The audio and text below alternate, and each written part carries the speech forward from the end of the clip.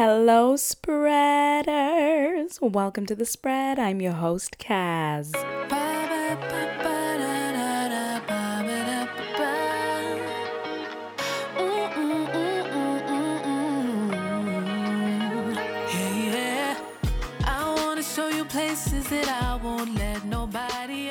And just in case anybody was wondering if I'm feeling better, yes, I am. My voice is almost 100% back to being normal.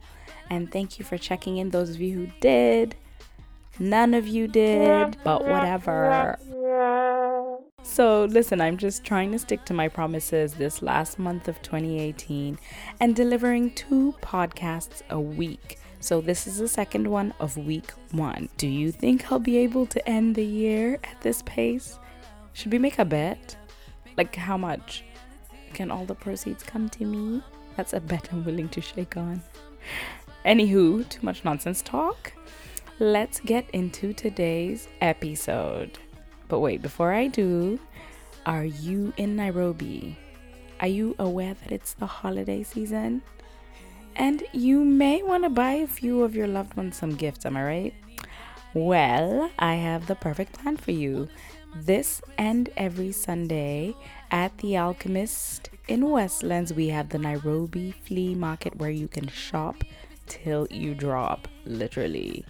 We are also introducing an organic farmers market, which is going to start at 11 o'clock this Sunday. So make sure that you head over and get your fresh organic produce.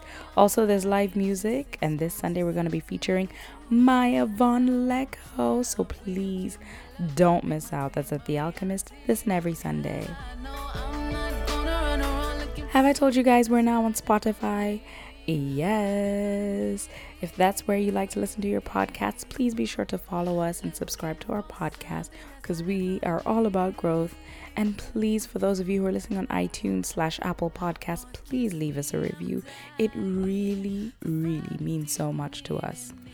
Okay. Today's episode. Okay. So today's episode was recorded a little bit earlier this year, a few months ago actually, while I was in the US touring with The Spread. And I am so over the moon for this episode. Like, I was literally just sitting on it and waiting for the perfect opportunity to release it.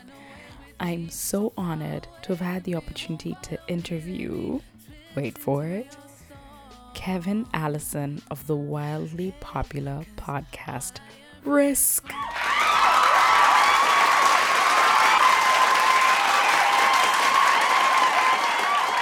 One of my favorite podcasts of all time. Like, OMG, guys. Like, get on it pronto. All the details are in the description box below. And Kevin was so wonderful to talk to and such a mastermind at storytelling. Guys, like, for real, let me not stretch this any further. Please just enjoy this episode of The Spread and welcome Kevin to the family.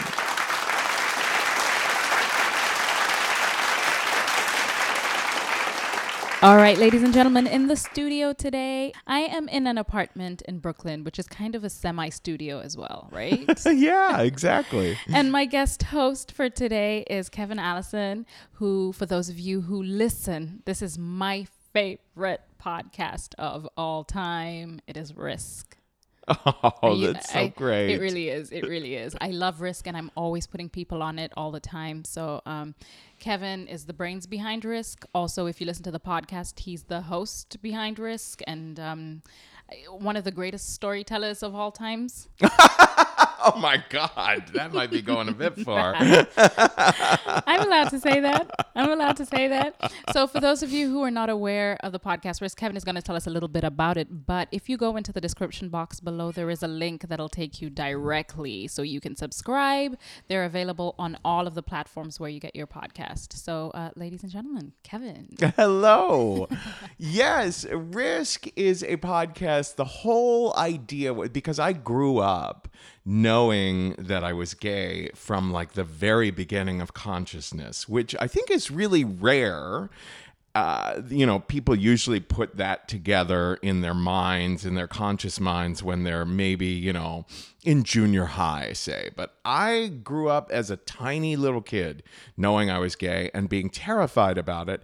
And so I was incredibly super conscious throughout my entire childhood that there were certain things that people acted like they, I realized that people were hiding things and that there was a lot of pressure to appear normal and to not be saying certain things about what's going on inside yourself. I was very aware of it for myself, but I also could just tell from the way that other people were speaking. I grew up in Cincinnati, Ohio, a pretty conservative Republican town in the Midwest. And I just knew that there was this tremendous pressure to be quote unquote normal, to keep things hidden away, not to share certain sides of yourself in mixed company. So by the time I was about to turn 40, I had come to a place where I was very frustrated with my creative life because I had spent so much time trying to figure out what was okay, what parts of myself were okay to be on stage in order to attract the acceptance of Hollywood casting directors and Hollywood agents and managers and stuff like that. I wanted to figure out, okay, what's acceptable, what's palatable. And finally, a friend said to me, screw that, that's getting you nowhere. Just get up on stage and start telling your own true stories. Don't think about what other people are going to say about it. Just tell the truth. And I said, oh God, that feels too risky. And he said, well, if it feels risky, then you're probably opening up to people. So people will probably open up to you in response. So I created this live show and podcast called Risk, where people tell true stories they never thought they'd dare to share in public. And some of the stories are about people's sex lives. Some of the stories are about their family lives. Some are about their spirituality. Whatever it is, these are true stories where people feel a little uncomfortable revealing quite such intimate stuff about themselves in public. The idea is to kind of push the storyteller a little bit to step out on a limb and reveal a little bit more of themselves than they're used to revealing in mixed company. So some of the stories are hilarious and some are terrifying and some are beautiful. Not all of them have to do with sexuality, but an awful lot of them are.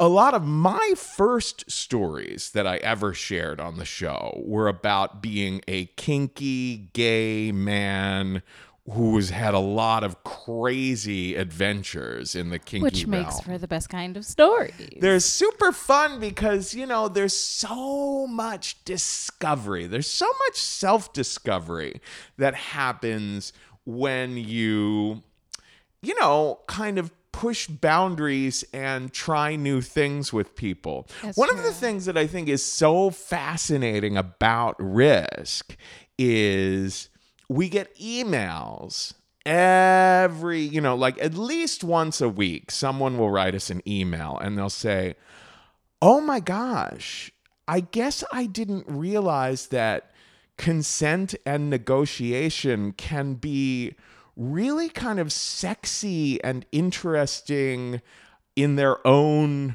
realm. Like we've had a lot of stories on Risk that kind of walk you through the steps of how people negotiated with one another and explored things together and got one another's consent and decided to try wildly different things than they'd ever tried before.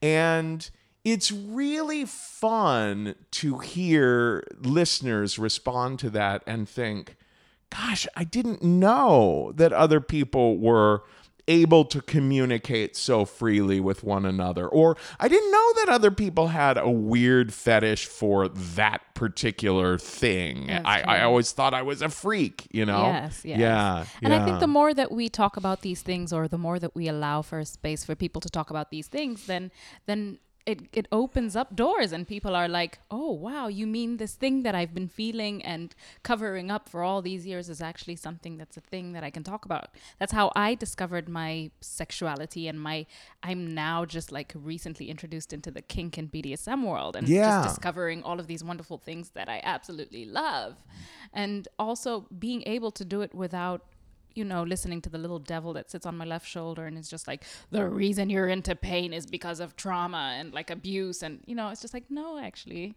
I'm just into this because this is a thing that I'm into and I want to explore, By the way, my cat, if you're hearing a lot of noise, my cat is scratching in his litter box, which is very near where we're sitting. I really like that we sometimes have an extra guest host every so often. I've had a child, I've had a dog, I have a cat. It's okay. Anyone who has a kink for hearing cats scratch their litter boxes. Well, there we go. I learned about this. There's an acronym for it, and I can't remember what the acronym is, nor can I remember what the actual term is. But it's like people who have the kink for listening to specific sound. Oh, is it maybe ASMR? That's the one. That's the one. Yeah. Yes. Interesting, like subtle noises that, yeah. That's fascinating and crazy. It is. I love learning about different people's kinks. Could you maybe share with us one of your initial stories about anything, absolutely anything that you want, but of yours that's personal when you started Risk? Well, do you mean like a kinky sort of story? No, completely up to you. Oh, well. It could be about your cat. it could literally be about anything. I'm actually just interested in the story. Right. Well, when I started Risk, I realized right away, like what had happened was my friend Michael Ian Black, who was a member of my sketch comedy group, I was in a sketch comedy show on MTV in the early 90s called The State. Yeah.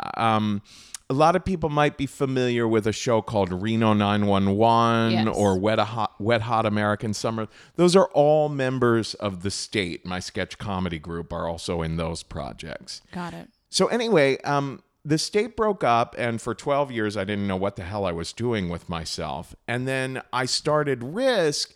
The way it happened was it was my friend Michael Ian Black from The State who said, take a risk, go out on stage and tell a true story. So the true story that first occurred to me that I thought would be the most risky story that I could tell would be about the first time I tried prostituting myself when I was 23 years old. I was very, very poor. The State was actually waiting to hear whether or not we were going to get a contract to be on MTV or not. We were kind of in limbo. And one night a friend convinced me to go to a hustler bar, which they don't exist anymore, but in the 90s they did, where, older men, all of whom look like bankers and Republicans, by younger guys. And so I went and I had a terrible time. I met this guy and we got in a cab together and I was immediately like, did not like his vibe at all, did not trust him. The negotiation was not going clearly for me. So I started fighting with him and we got into a tussle and it was ridiculous. We were literally like hitting each other. In the back of the cab. In the back of this cab. Until finally I yelled out to the cab driver, driver, pull this over, let me out of here. And I jumped out. So I tell this story as a sort of a comedy of errors. When I tell it in its 20-minute long or 15-minute long form, I go through all the little funny nuances of the back and forth between the two of us. But the first night I shared that story, when I went to the UCB Theater in Chelsea to share it for the first time, I was terrified. I had deliberately chosen what I thought was a risky story because I thought a young man, or not young, I was 40 at that point, admitting that he had prostituted himself is something that might, and getting into some of the nitty gritty of the gay sex that this guy was trying to initiate in the back of this cab, I thought it felt very risky. So what happened was that I was shocked at how well received it was. In fact, I am the kind of person, you were talking about shame before. I'm the kind of person who has dealt with an immense super ego of shame in my psyche for a long time. My mother was very, very puritanical about sex, and very much one of those moms who is very, very, very in your space and in your head.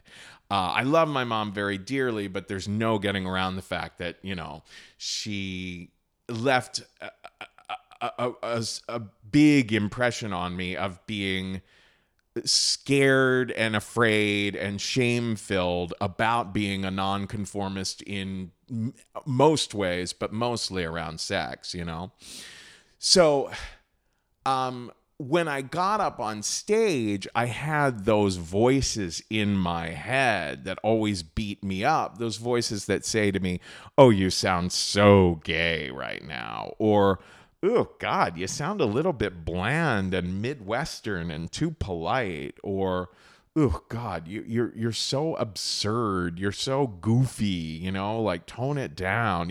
That was the way that my mom used to speak to me. So you were hearing her voice. Kind of. I mean, Is your shame voice your mom's voice? No. I should clarify that I think that it starts with my mom, but I'm responsible for it. I really picked the ball up and developed that my own version of that shaming voice. So I found myself that first time on stage, I would get to those points in the story where I was saying something and all of a sudden I think, "Oh God, that sounded kind of gay," or whatever. And then I found that I just kept going, and the audience just kept opening up to me more and more. So I realized, gosh, people are going to judge you no matter what, like whether you're shy or whether you're forthright or whatever, people are going to judge you. So you might as well just make your attempt at being as authentic and revealing as you possibly can about the truth, because you've only got one life to live. And here on the stage that night, I saw this enormously positive response, and I realized, oh, there are people out there who are hungry to hear other people being as honest and revealing as they can be. There is definitely a place for this out there. So that very night, after telling that story and seeing how well people reacted to what I thought was such a risky story, I walked away realizing, oh, I'm onto something here. I should create a show that does this. And at first, Risk was mostly comedians, because I came from a comedy background. Yeah. So it was mostly people like, and I knew a lot of well-known people. So it was people like Margaret Cho or Sarah Silverman or Mark Maron or Janine Garofalo coming to do the show. And that was all very nice. But what happened was the fans started to get the show, and they started writing in. One of the first cases, I think we're going to run this soon, rerun it, because we've started rerunning some of our old stories. A young lady reached out and she said she wanted to talk about being molested as a child.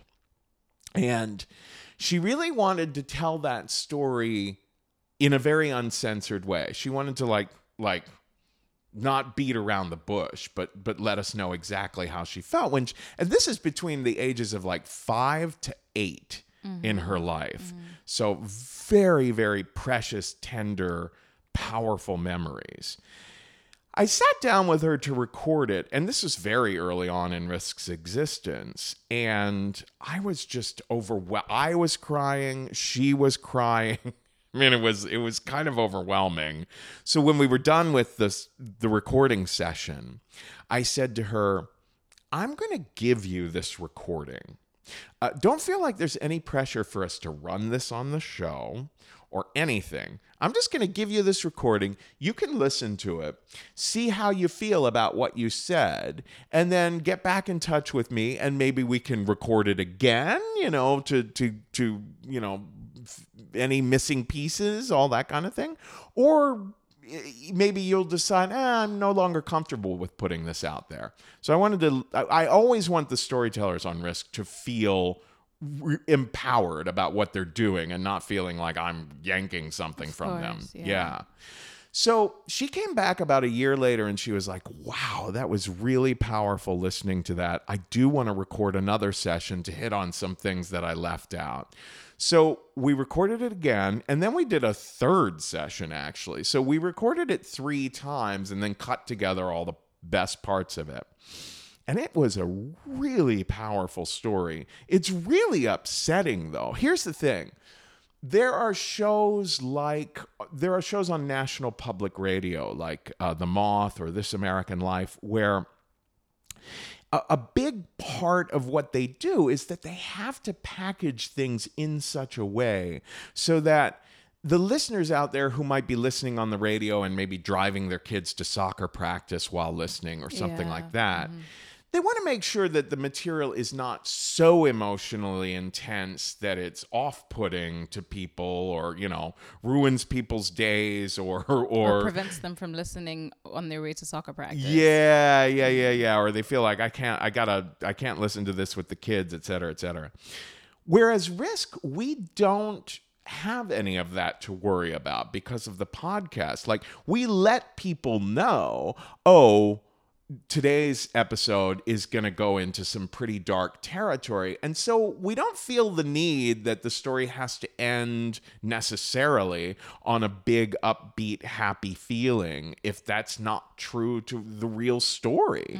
So it was quite something to put that young lady's story out there. And what was amazing to me was that she wrote us back about a week after it had gone on the podcast. She emailed me to say, oh my God, I have been talking about those incidents of the molestations in my therapy for 10 years.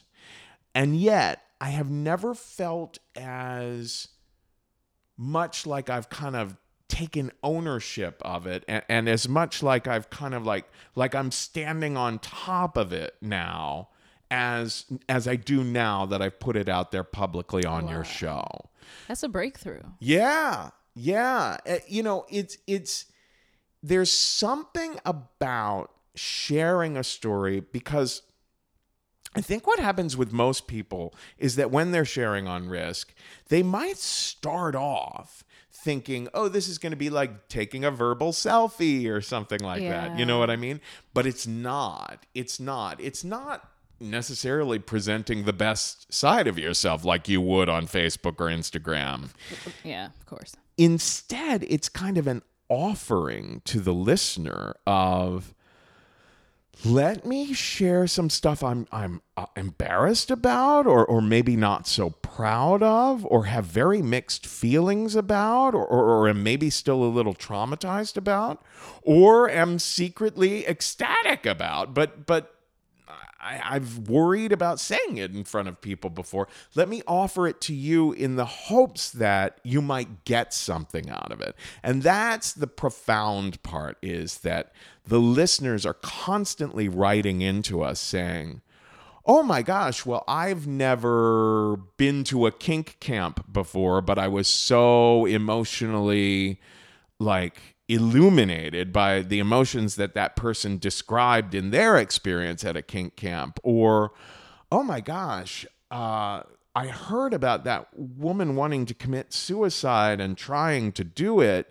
and some of the thoughts she described were so resonant for me that I was so inspired to hear how she got through that. So there's just something very, very humanly connecting about offering these stories to the audience, because it opens something up in the listener too. And I feel the same way about comedy, which is why comedy is so funny, because a lot of the time comics are telling those kind of stories, but, finding light versions of like really horrible things that happen. Right. And I think that comedy is just basically satiric in that sense. Because it's really just like, this is a really disgusting part of me, or something that I would ordinarily find shame in. But how about I add a really funny angle and then just tell you the story of like how I shit my pants in a cab. Oh, you know yeah. what I mean, for example. The comedians that I have always been most inspired by were the ones who were able to get the realist, you know? That's true. You know, it's right now a lot of people are talking about Hannah Gadsby's show, Nanette, which you can see on Netflix. And it's a kind of a hybrid between a stand-up comedy show and a one-woman show. And so there's a lot of, it's funny that it's upset it seems to have upset mostly straight white male comedians. Because it dares to not be funny sometimes. It's got a lot of funny parts, and then it dares to venture into territory that is not funny. And that is what I love about storytelling. Yes. That storytelling really affords you the authenticity. Like, there is something just not authentic about feeling like, I'm going to tell people some truths about me, but I'm really going to make sure that they're laughing once every 8 seconds. Like, obviously, that is an art and a craft and something that we all absolutely love and have enjoyed before. But when someone wants to kind of break out of that format, like Hannah Gadsby did with Nanette, it's really refreshing to see someone be able to get laughs every 8 seconds for about 10 minutes straight, and then lead you into territory that's like, all right, now we're not going to laugh for 2 or 3 minutes here while I get really, really real with you, because she uses such a storytelling sort of vibe throughout her show. And I think it works remarkably. And I think that, you know, more power to the comedians who are kind of willing to get a little more real at times. I feel the same way about Dave Chappelle and the special that he did for Netflix. I feel like that was very much that, like, very real. He has definitely done some exploring with storytelling. Ooh, yeah. He definitely has done some veering into just flat out telling stories. Yeah, absolutely. What are, other than the story that you shared about the girl with talking about the molestation, would you say that you have any other favorite risk stories that you remember? You've probably recorded hundreds. Oh yeah, we've, you know, at this point we've probably featured, I don't know, somewhere around, I would say probably around 1,400 or 1,500 stories have probably appeared on the podcast so far. How long has it been running for now? Since the podcast started in October of 2009. Oh wow. Yeah, so we're about 9 years old, and actually we just put out a book. I know this. Yeah. I was going to get to that. Yeah, it's called The Risk Book, and that features a few of our favorite stories. One of our all-time favorite stories is this one called Slave by Melina Williams Hawes. And the reason I find it so damn fascinating is because it touches not just on sexual taboos, but it touches on the really profound issue of racial tension in America. Have you ever heard this story I'm talking about? I'm not sure. Oh, okay. It's about an hour long. It's an entire episode of Risk. It's called Slave. Melina is a black woman. She was raised in the projects in Harlem. And she grew up and became a kinkster. She's now a very well-known sex educator and kinkster and writer about issues around sex and BDSM. But she talks in it about how when she was a younger kinkster in San Francisco in the 90s, she became very interested in a type of BDSM role-playing that is called race play, where someone's race is at the forefront of the role-playing, the dominance and submission. So she was interested in exploring being a black woman, like playing a submissive role. So it's a form of humiliation. Yeah, kind of. Yeah, definitely. It was. At first, when she started doing it, it was very tongue-in-cheek. It was very jokey of, the use of stereotypes and racial slurs and stuff like that with the people she was playing with. She had a very hard time finding people who were willing to play with her in this way. But the first couple of times it was with men who were being very kind of jokey about it and kind of wink, wink, and were able to kind of pull out of the scene and make sure she was okay, et cetera, et cetera. So that they were kind of laughing at some of this weird racial tension that was created by, the man using the N-word and stuff like that. But she graduated to trying a scene with a really, really experienced kinkster who knew how to use whips and was into constructing, scenes that would last hours long. So they negotiated that they would play. He was from the South, so he could do a redneck accent. And she was like, well, yeah, let's go full on pre-Civil War, master-slave sort of situation. And you're the cracker and I'm the slave girl sort of thing. And what happened was, it was an ambush. He surprised her at a party. She didn't know it was going to happen that night. It was at a big BDSM party. So he ambushed her and surprised her, and she was like, oh, it's a scene. Okay, we're doing this thing. We're doing the race play now.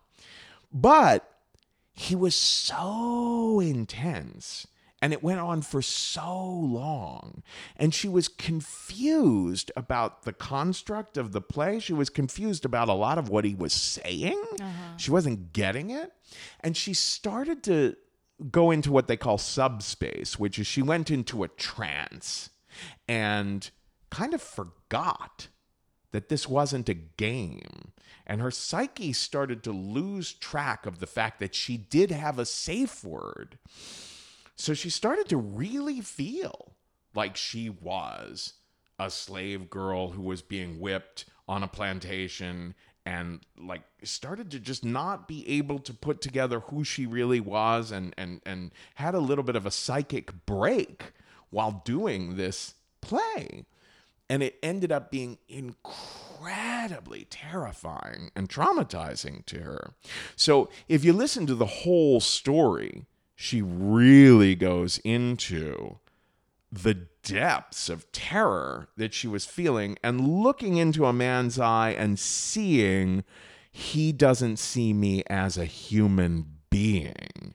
And really feeling the full impact of clearly something which is kind of embedded in our country's collective unconscious. You know what I mean? It's almost as if she was playing, they thought they were playing with something surfacey, but they were playing with something that's kind of in our DNA and in our, in our unconsciouses.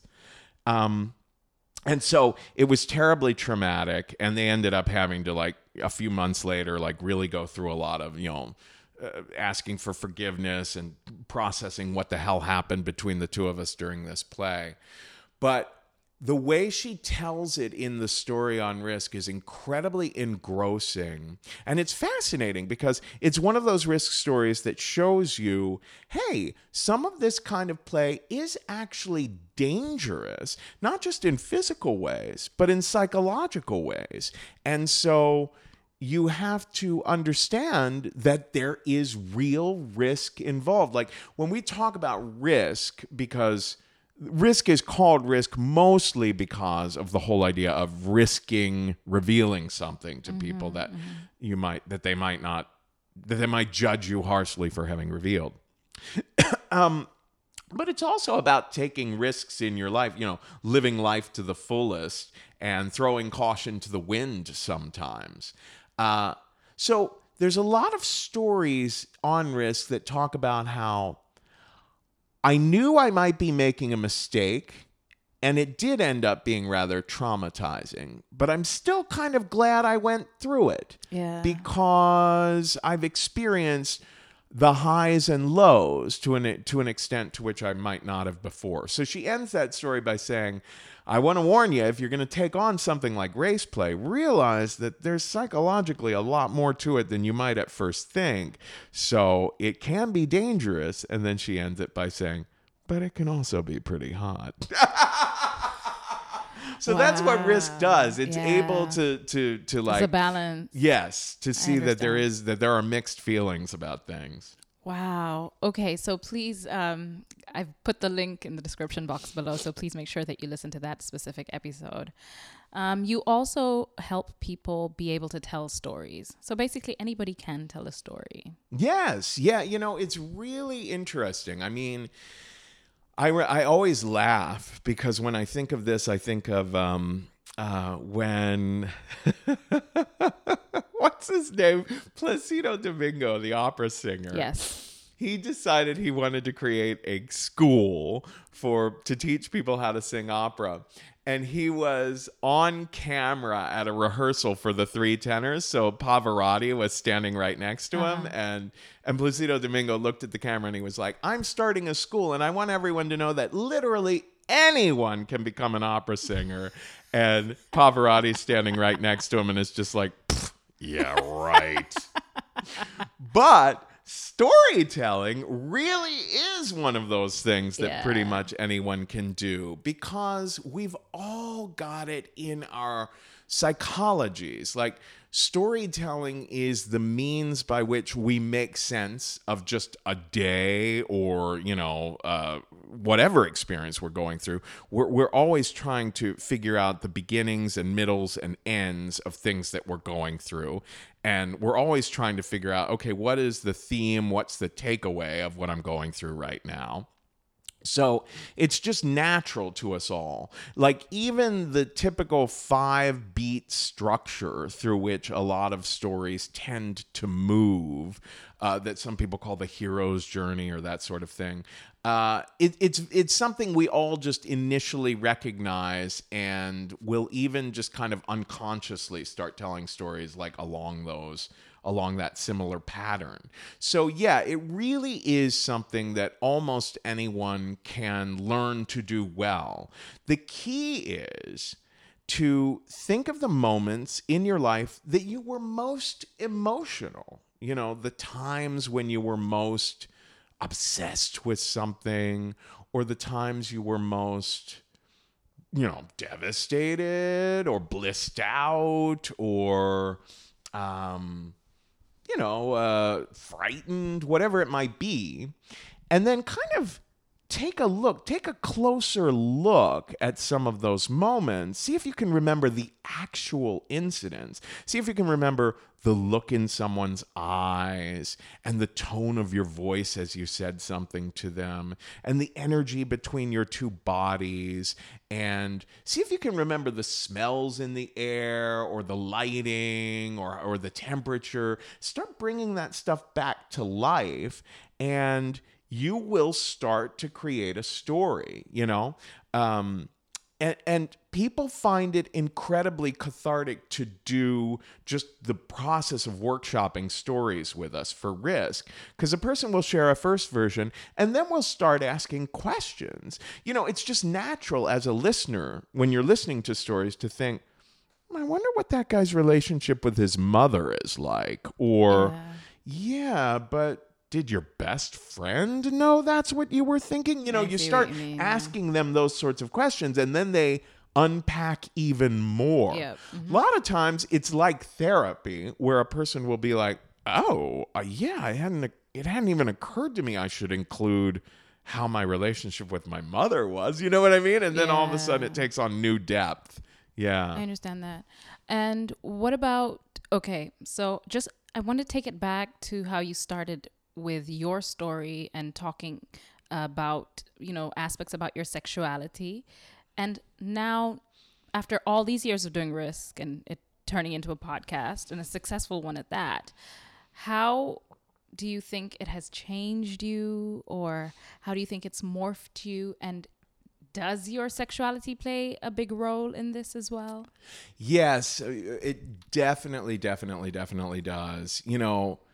I didn't invent the phrase "don't yuck on my yum," but I included it in one of my stories, and it really made an impression on people. Like, what the meaning of the phrase "don't yuck on my yum" is beware of turning up your nose or speaking disparagingly, or talking as if some other kink that someone has is disdainful in any way. You know what I mean? Yeah. I mean, as long as they're not doing something illegal Of or course, causing or someone non-consensual. harm. Yes, Right.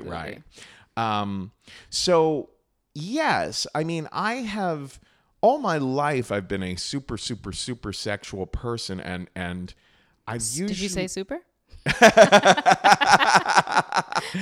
and I've always had things where I'm like, oh my God, who can I share this story with? But I'm also the kind of guy who is kind of obsessed with sharing things. With everybody. I'm like that. That's why we have podcasts, Kevin.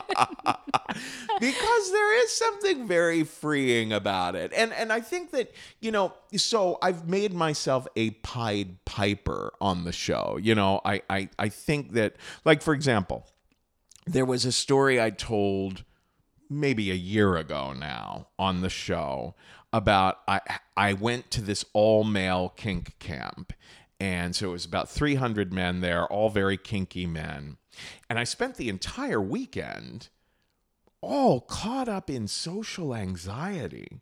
It was kind of amazing to me to, like, this is what the story is about just how in my head I was about, oh, what if this guy doesn't like me? What if I don't like what he likes? What if he thinks I'm weird for liking this? It was so fascinating to be at a camp for 4 days with the freakiest of freaks, and then still worrying about what a freak I am. You know what I mean? Wow, Yeah. yeah. So it's just, there are some levels of shame and worry that are so ingrained in us that it's very difficult for a lot of us to know how to step off. It's funny because I'm very much someone who believes in meditation. And it occurred to me after that weekend, wow, you had a whole weekend in the woods. And you were worried the whole time. And it never occurred to you to just sit down and meditate on any one of those 4 days. Wow. It's amazing. So yeah, we have ways of our brains have ways of worrying without, if we don't pay close attention. But anyway, at one point during that weekend, there's a popular tradition at that gay kink camp for someone to be ambushed. What does that mean? That means a group of guys kind of suss out what they think you might be able to handle or what they think you might like. And then they tackle you and they kind of force. So some guys had learned that I liked water sports, that I liked stuff with pee, right? Okay, got it.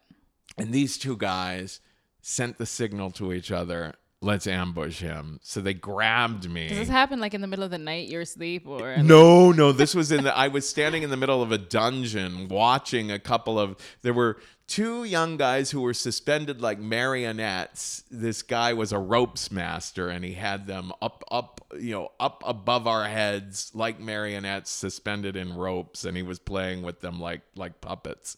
And I was watching that, and I was talking to these two guys about how much I like water sports, and they nodded at each other, and then they got me in a headlock, and they put my hands into handcuffs, and they brought me outside, and they threw me down on my knees in a grassy knoll, and they invited a bunch of guys to come pee on me and pee in my mouth and the whole thing, right? Was this the first time this was happening for you? Oh, yes. Oh, yes, wow. yes. Well, no, I had done pee stuff before, but not like with a group of strangers. It's kind of sexy. It was very, very fun and crazy and sexy. Like, it was a whole bunch of things all at once. Yeah. There's an episode of Risk called The Best of Risk number 12. Okay. And that you can hear this story on that episode. But let's see. I forget what your question was and what led me there. I was talking about your sexuality evolving. Oh, yeah. Because of the podcast. Yes, yeah. I have definitely, there are still things that I'm not ready to talk about on the show. That's another thing. People just assume that because of who I am and because of what I have shared on the show before, that I'm ready to share just about anything. And I don't think that's true of anyone. I talk to my therapist a lot, and he'll often say things like, well, maybe in another 5 years you'll be ready to tell that particular one. And I think that's a very healthy way to be, to realize that we have lots of stories, and it's important to really push ourselves to tell, to be telling them. But there really are some that you might want to wait a while on, Yeah. So I have definitely evolved in that when I started Risk, when I was 39 years old, I was directionless, and I didn't know, I literally didn't know if I was going to go on living. You know what I mean? Like I had considered suicide. I had been spending 12 years having an incredibly hard time getting my career up and running again, and I had no money, and I was drinking an awful lot, and I was just like, I don't know how to be my best and make a living. And then I discovered Risk, and I realized, my voice is just my voice. My gift is simply to try to be me as much as I possibly can and not try to be anyone else. So I think that over the years, it's been fascinating to, I'm now much more conscious of taking care of myself, trying to eat well, I no longer drink. I still smoke pot, but I'm try to be very moderate with that and really live for a future, because I can see what a difference Risk has made in so many people's lives. And people are constantly telling me, oh my God, keep doing what you're doing. It's so helpful. So yeah, I've found a purpose in sharing as much as I feel I really can share about myself from month to month, and helping other people to do the same. And there's, just something about that is so profound that it's hard to put in words what it is, but it really does keep me going. So yeah, I do feel I've evolved. Good. Yeah. I like that. Yeah. And also, everyone is evolving with you. Mm-hmm. All your diehard fans. I vaguely remember hearing something that Risk is going to turn into a TV show. Is that something that we can look forward to? Well, we're talking to someone about it. We've for a long time been talking about the possibility of doing a TV version of Risk. And we've actually said no to a lot of network people. Why? Before. Well, because there were cases where they wanted us to create something that was wildly different from the original Risk that we've already created.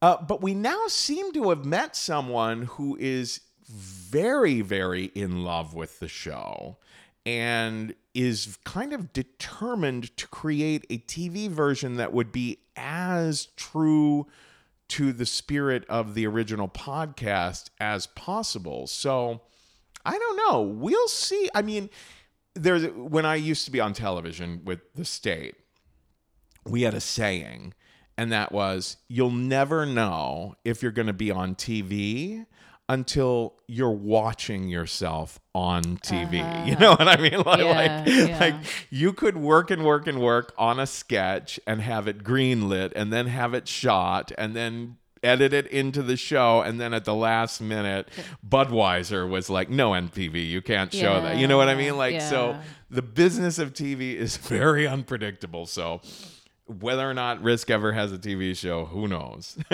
Okay. Well, I'm rooting for it because I love Risk. And now everybody who listens to the Spread podcast has to love Risk. That's just how we go. It's a dictatorship. It's not a democracy. So before I let you go, I have a little segment on my podcast which I call Your Questions Answered. And basically what I do is I pull up a question from one of our listeners. Yeah. And then we kind of just like go through it and figure out if there's a way that we're able to help some of these people. Sure. I have an issue. I've been masturbating since I was 14. I'm now 20 and I've never been interested in girls though. Is it because of my masturbation?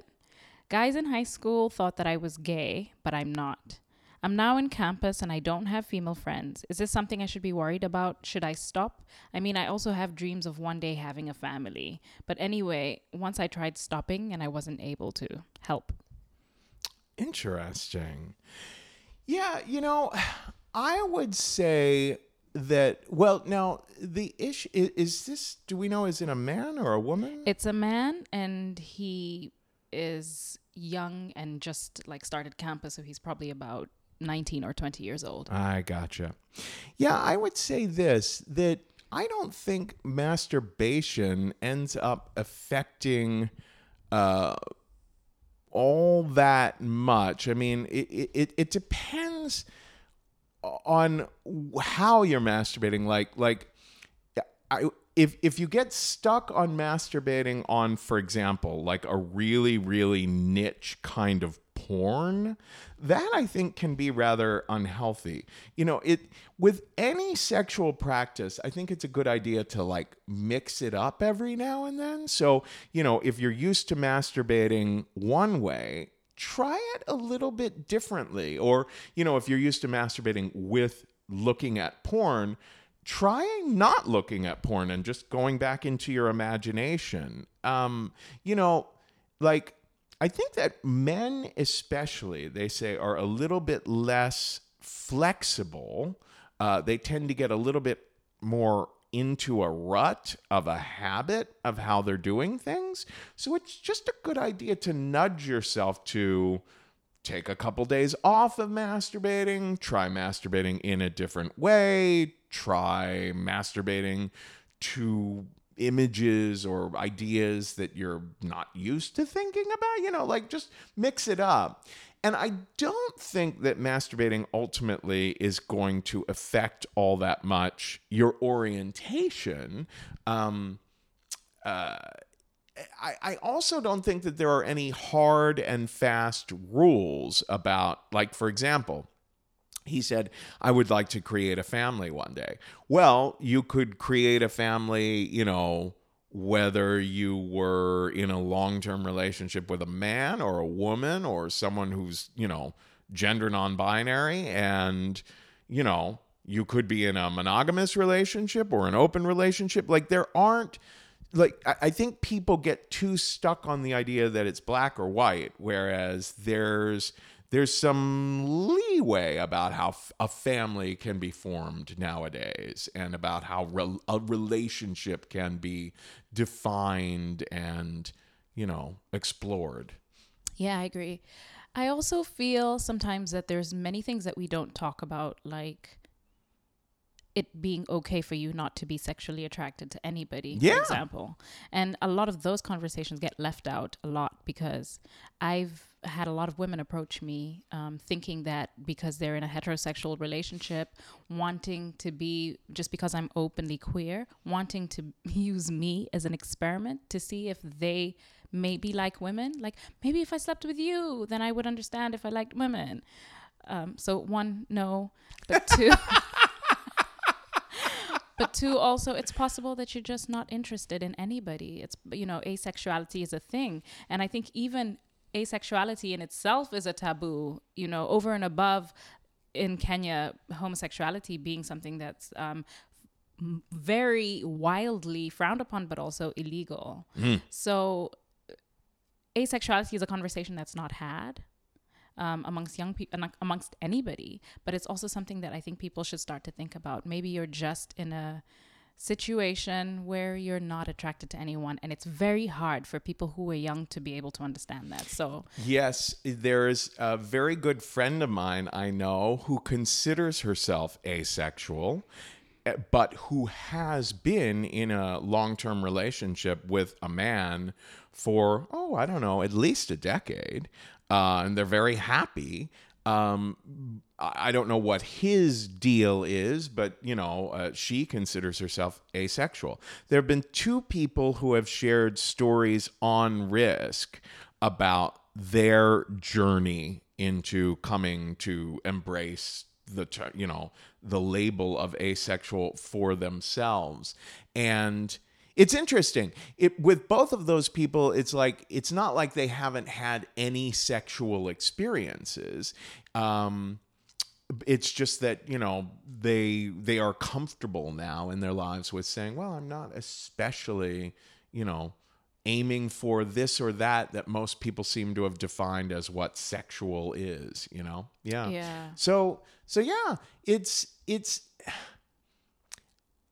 I know that it's very comforting to fit into a categorization or a label, but I think that we're in this interesting place right now with it seems almost as if we're in another sexual revolution, basically, where people are kind of learning that most things are not so black and white, but that there's gray area. So that, like, for example, on Risk recently, there have been a couple of stories shared by gay men who then, I did this myself recently, a couple of years ago, I had an experience with a trans guy who still had the female equipment downstairs. Wow, Kevin.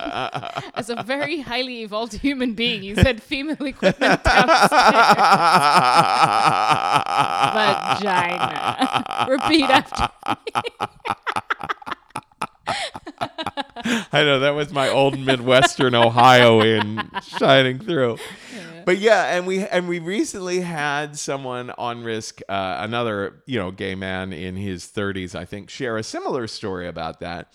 And what's fascinating, his name was Lucas Brooks, and his story was pretty recently about being with someone who had a vagina, and really coming to realize, oh, fuck, I labeled myself homosexual and really kind of accepted society's idea that then I'm only supposed to do such and such thing and be attracted to such and such thing. But when push came to shove, I had a wonderful time with that person. You know what I mean? So yeah, there's a lot about labels that's a little bit, it's dangerous to look at them as being like musts, or, look at them as like hard, fast rules for how things are going to work. Yeah. Yeah. I agree completely.